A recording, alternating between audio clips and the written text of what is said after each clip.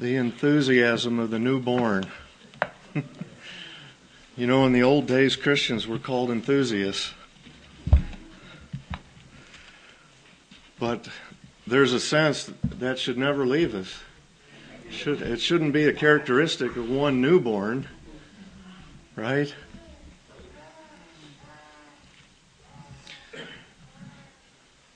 I'd like to invite you to turn with me this morning to 1 Corinthians chapter 9. Put a bookmark there and then turn to 2 Peter chapter 1. I'd like to talk to you this morning on the topic of self-control.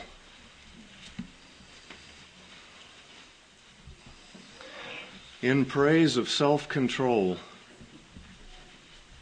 You know, we sang a song this morning, and in that song was embedded the phrase, saved from the tyrant of self and sin. You ever think of yourself as a tyrant? I mean, if you're a believer here today, surely you know something of that. I do, personally speaking.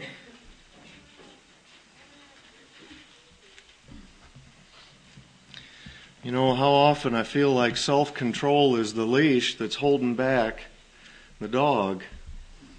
You know, maybe you've seen in your neighborhood, I see from time to time, a skinny little girl walking a big dog or something, and you wonder who's walking who, right? I mean, that leash is stretched tight and she's holding back for all she's worth. Sometimes we feel like ourselves are like that, self-control, right? Holding back on that leash. But lest we get the idea that the Christian is at some disadvantage that way, you know, the Holy Spirit never met a self he couldn't deal with. And the only way you're ever going to gain control of yourself is by the power of the Holy Spirit. Otherwise, it won't happen. We heard it this morning. What did Laura say? She said, the harder I tried, the harder it got. Well, to me, that's saying she just didn't have it. You can't control yourself without the Holy Spirit. Well, I'd like to borrow from a phrase in 1 Corinthians 9. And at the very end of the chapter, Paul's talking about this athlete in verse 25 that's competing in the games. It says, he exercises self-control in all things. I'd like to borrow that phrase. Exercises self-control in all things. Then, out of 2 Peter chapter 1, we find another phrase I'd like to borrow from.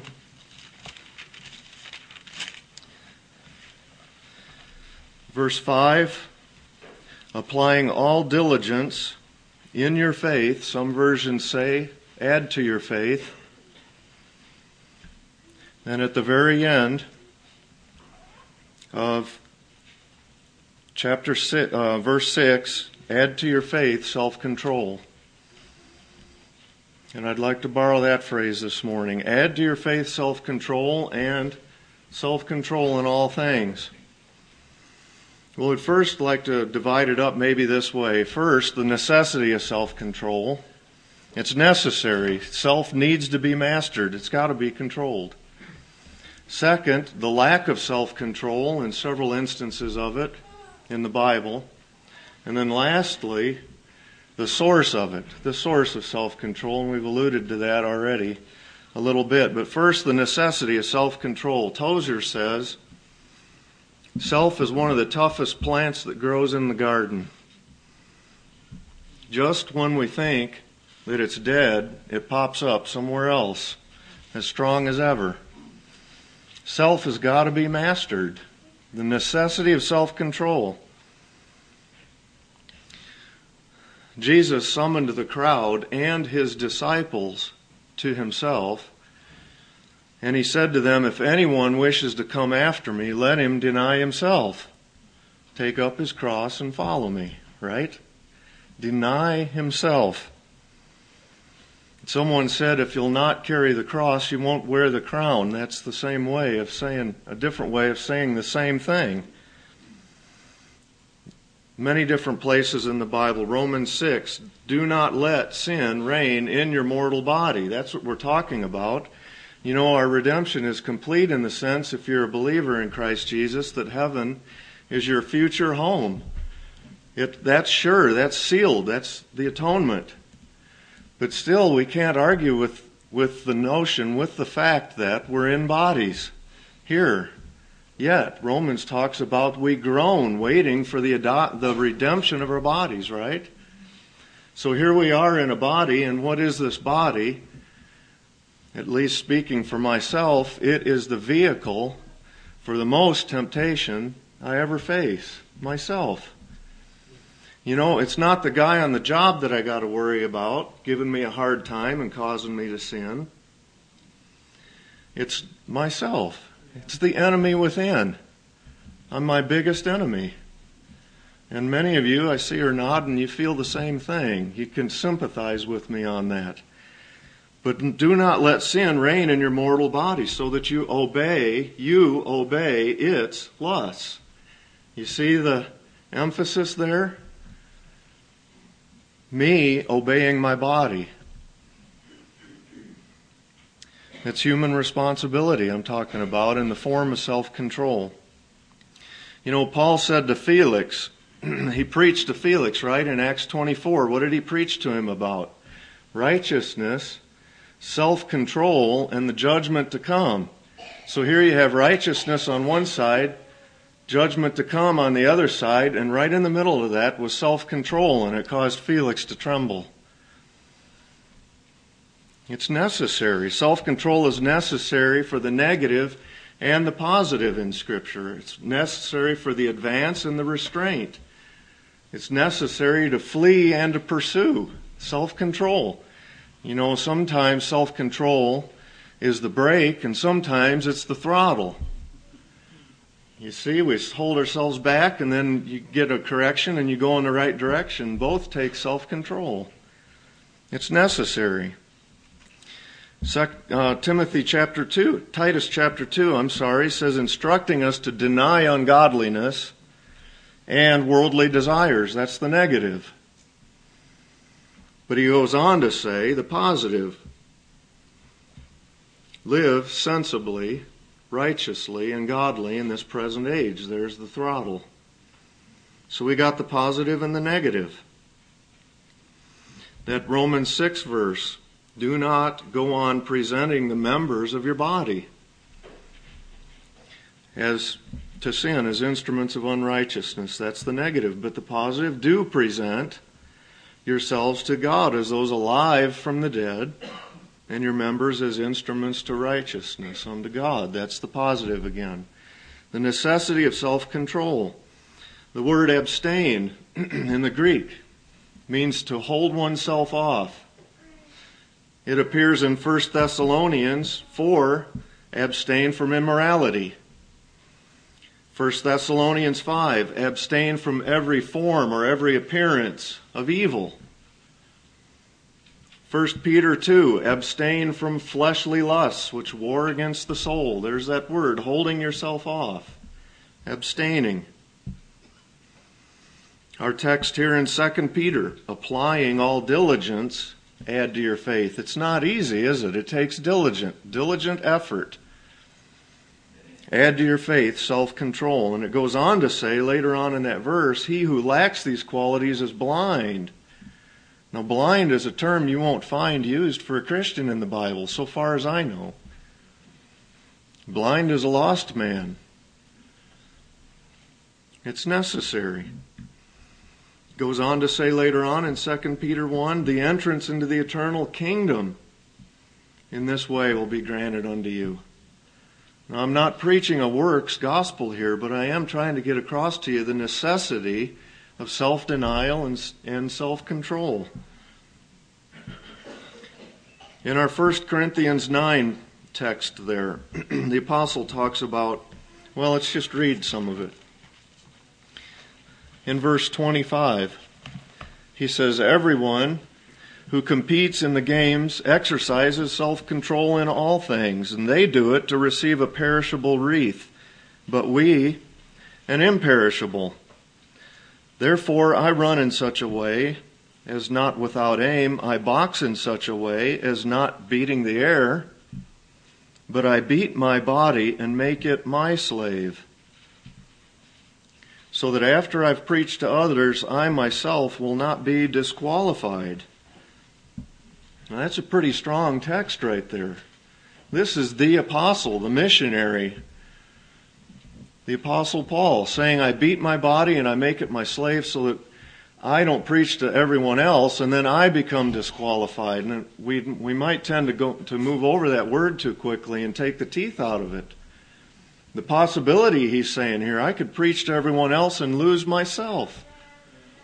Now, I'm not talking about losing salvation. I'm talking about it being proven out in the end you never had it to begin with. I discipline my body. And all of this is in context of the following chapter. It flows seamlessly into the very next chapter, in which you find a whole chapter full of warnings. One of which is, whoever thinks he stands, take heed lest he fall. So we're talking about self-control. You know, the strenuous self-control of these athletes. It shames me whenever I am weak and flabby as a Christian.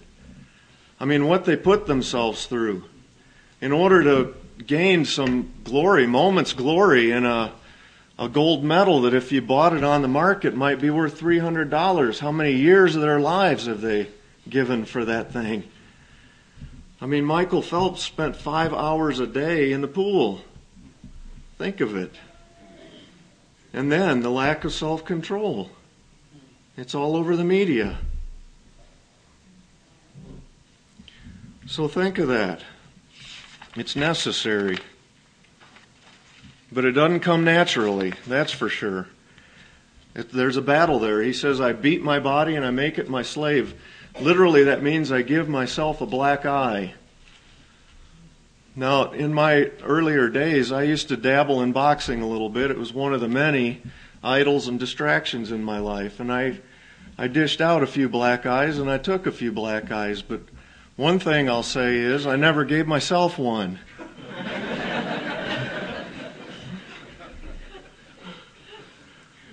I mean, there were always other people that were willing to accommodate me there. I didn't have to. But here the apostle is saying, I beat my body and I make it my slave. I mean, your body is like fire. It makes an excellent servant, but it makes a terrible master. That's the reality of it. Give it an inch, it'll take a mile. So the question really is, who's going to be in charge? My body or my spirit? Under the authority of Christ and the power of the Holy Spirit. You know, Brother Merle, he said, all the flesh wants is another piece of pie. He's got a way of stating the things so simply, doesn't he? And that's the truth.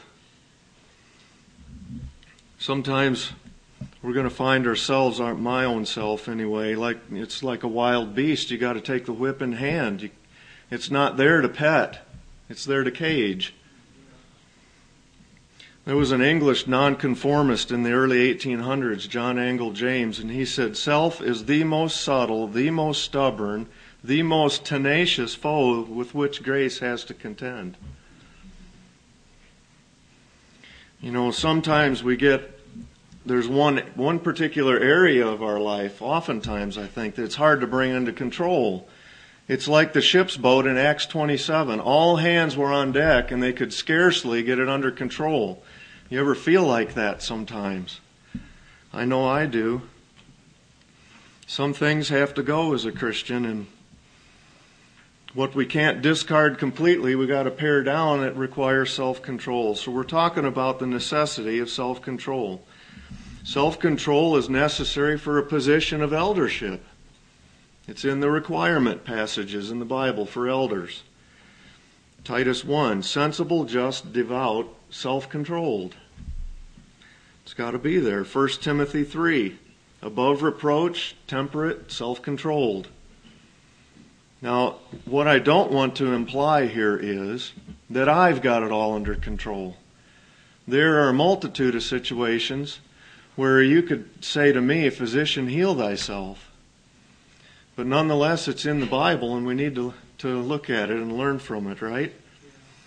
Self-control is necessary for victory in the individual Christian experience, not just the pastor or the elder of the church, but individuals. You've got to have self-control if you're going to gain victory and walk in victory. And the converse of that is the people you see walking around down in the doldrums the most are the people that are lacking victory, lacking self-control. They're not walking in the Spirit.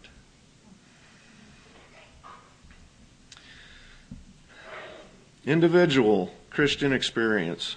Titus 2 talks about older men, older women, and younger men. And in every one of those scenarios, self-control fits into the requirements, the exhortations given to those groups. It might be translated different. It might be sober in one version and temperate in another. But if you look those words up, it is self-control for all of those different groups of people. Urge the young men, for instance, to be sensible. Well, the root word for that is sound in mind, self-controlled. Urge the young men to be that. So you have the young people. There's an urgency to be self-controlled. The sooner we learn that lesson, the better. I wished I could have learned it sooner. More self-control. It seems to be a common danger to young people. A foolish lack of restraint. You know, unrestrained indulgence and love of pleasure. It's like Elisha's 2 she-bears that came down out of the woods. The Bible says it destroyed the youths. You have that sense in our culture. I do. Proverbs 16. It's a sobering proverb. He who rules his spirit is better than he who captures a city. Just simply ruling your spirit, victory over yourself, you're better than if you had victory on the battlefield. What a thing. That's no small thing. You know, it's stated Alexander the Great, he conquered the whole known world in his time. But in a drunken brawl, he killed his best friend and lifesaver, Cletus, in a drunken brawl. Oh, for some self-control. Again, Proverbs 25 and verse 28. Like a city that is broken into and without walls is a man who has no control over his spirit. Incredibly vulnerable. Well, let's talk for a minute about the lack of self-control. 2 Timothy 3 talks about perilous times coming, and it lists a whole several verses of characteristics of those times. And in that list of characteristics, men will be lovers of self without self-control. Lovers of pleasure rather than lovers of God. There's a lot of love going on there, but it's not toward God. It's toward self and pleasure. Characteristic of the times, doesn't it sound familiar? Goes on to say they were holding to a form of godliness. Now you got a little bit of religion in the mix. Laura was talking about that. A little bit of religion, but what's lacking there? Power. Power over self. Comes to the top all the time. There's no power in it. It's a form, merely a form of godliness. Lack of self-control. Jesus said the Pharisees were clean on the outside, but inside they were full of self-indulgence. Religion, no self-control. Think about it in regard to our many appetites, the many appetites we have as Christians in this body to deal with. Self-control in all things, we read there in 1 Corinthians 9. We have sleep. Self-control in sleep. Who would think anything about that? But you ever seen a young person sleep? It's like they could sleep themselves to death if you could do it. Proverbs says, do not love sleep or you'll become poor. You know, Jesus came 3 times in Matthew 26 to find the disciples sleeping, and the last time that he came, it said he marveled at them. Are you still sleeping? What should they have been doing? They should have been praying. Why? Because the spirit's willing, but your flesh, it's weak. So there's sleep. What about food? Esau sold his birthright for a bowl of soup. Oh, for some self-control.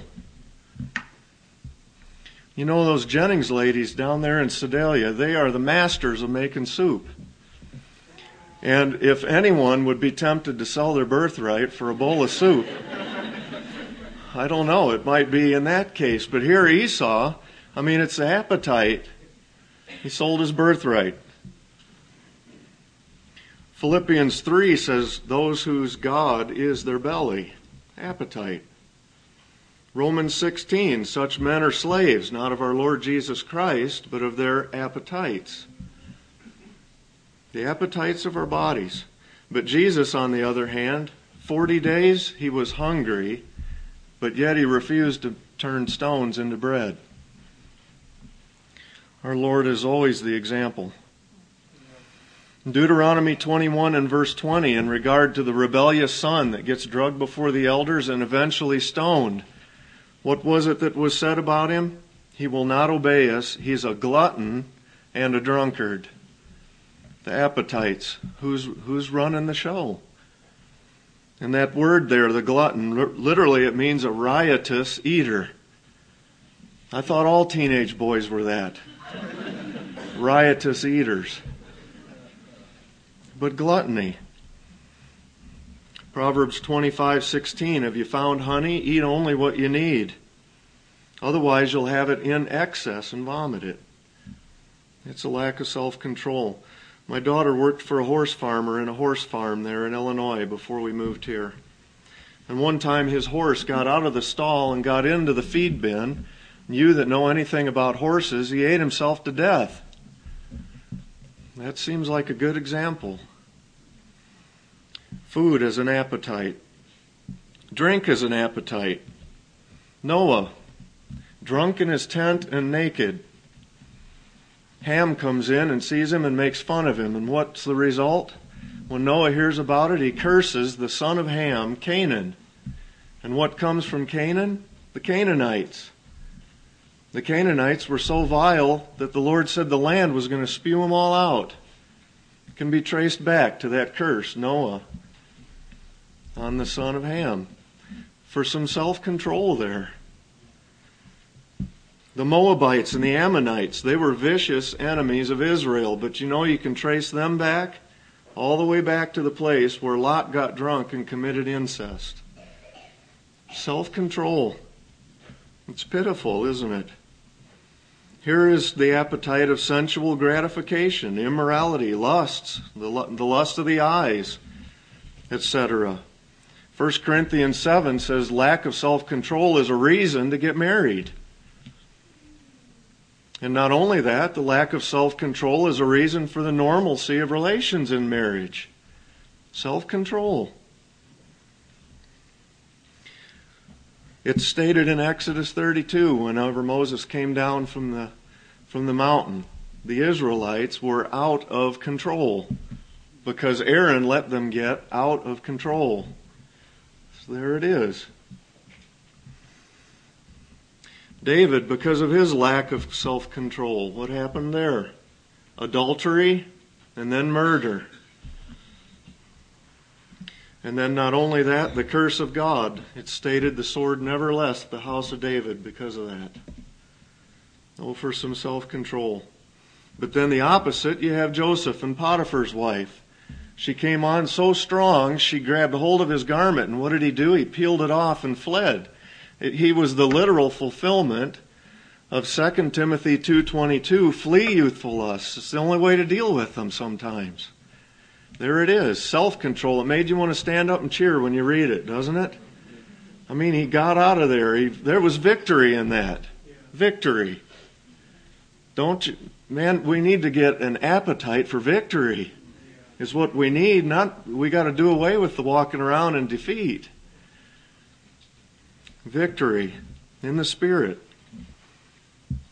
Samson, he had 3 indiscretions with Philistine women, and how did it leave him? Blind, shackled, and grinding in the prison. Don't let it be you. The prodigal son, loose living and harlots, there went all of his inheritance. Found himself alone and penniless and eating in the pig pen with the same thing the pigs were eating. Don't let it happen to you. Add to your faith self-control. That's the admonition. We have an appetite for recognition. I know as a pastor that's a particular appetite. We want to be recognized by our peers. Tozer says the desire to be held in esteem by our fellow men is universal. I don't know if you've ever felt it, but in all honesty, I have. We want to be recognized in certain circles. But the warning of Proverbs 25 is, do not claim honor in the presence of a king, and do not stand in the place of great men. Hezekiah, he flaunted his treasures, and what happened? He lost his sons to the king of Babylon. You can read about it in 2 Kings 20. Joseph, he flaunted his dreams of superiority. What happened to him? He wound up a slave. Well, for some self-control. 2 Chronicles 35 gives the story about good King Josiah. But what did he do? He meddled in a conflict between Egypt and Assyria for no good reason, apparently, just to gain some notoriety out of it. But with fair warning from the king of Egypt, he still entered into the battle, and he wound up meeting with an archer's arrow. It was his death. He should have stayed out. Here you have Asahel pursuing Abner in that clash there in 2 Samuel 2. Abner, the king of the army, and Asahel pursuing him, was warned by Abner. Turn back, he said. Take one of the young men, and they're spoiled. But he wanted some notoriety. He had to go for the top man, and he wouldn't hear of it. How did it wind up with him? He took the butt end of a spear all the way run through for some self-control. But yet Jesus, he refused the third temptation to cast himself off of the pinnacle of the temple. It would have meant instant notoriety. Self-control. The Pharisees, they wanted respectful greetings in the marketplace, right? It takes a measure of self-control to choose the low seat. What about our speech? James 3, if any man offends not in word, he is what? A perfect man. He's able to bridle that whole body and bring it under control. Our speech is sure an area we need self-control in, isn't it? Speaking for myself, I know it is. Proverbs says, do not be hasty. You see a man who's hasty in his words, it says. There's more hope for a fool than him. Restraint in speech. Judges 11 talks about Jephthah's rash vow. I mean, what was he thinking? Oh, for some restraint there. Where there are many words, transgression is unavoidable. But he who restrains his lips is wise. Peter denied Jesus and cursed. Job, at least he knew when to shut up. He said, what can I reply to you? And he put his hand on his mouth. And then, again, our Lord, how beautiful it was to see him answer him not a word in the middle of his trial. So much so, the Bible says, Pilate marveled at him.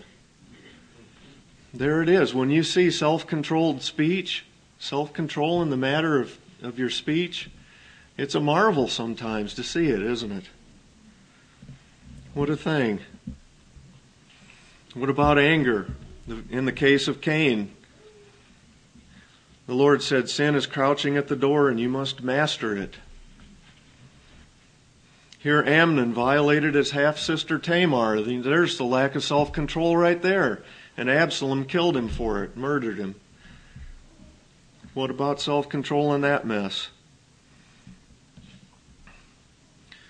He who is slow to anger is better than the mighty. Proverbs 16:32. Moses killed the Egyptian 40 years out in the wilderness of Midian, away from the throne of Pharaoh. And then later, Moses struck the rock in anger. And he wound up again in the wilderness within sight of the promised land. Revenge.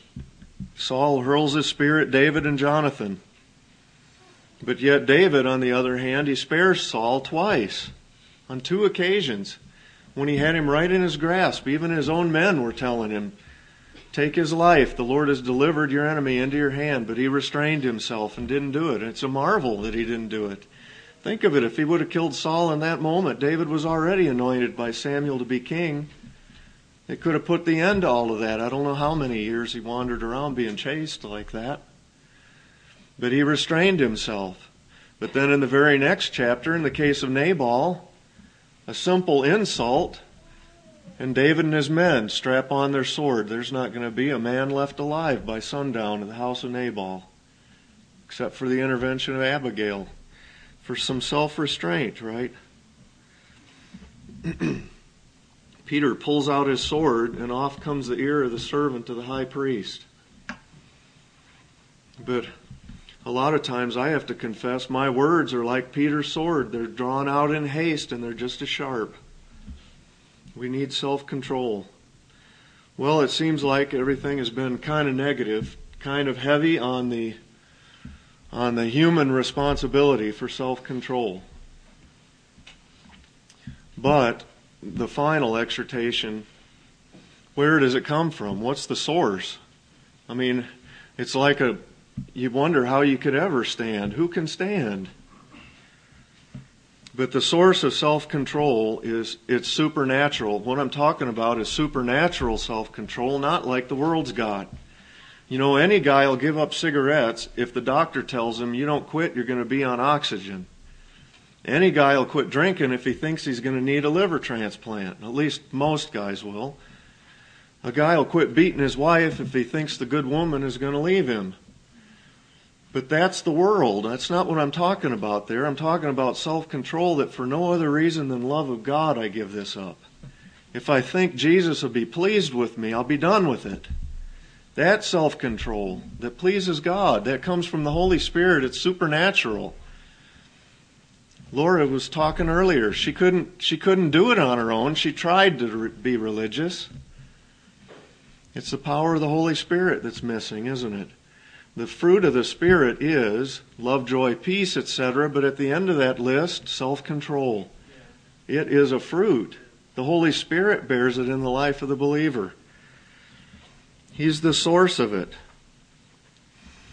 Our 2 Peter text talks about His divine power granting everything we need for life and godliness. And then right after that, add to your faith, self-control. He grants it. Everything.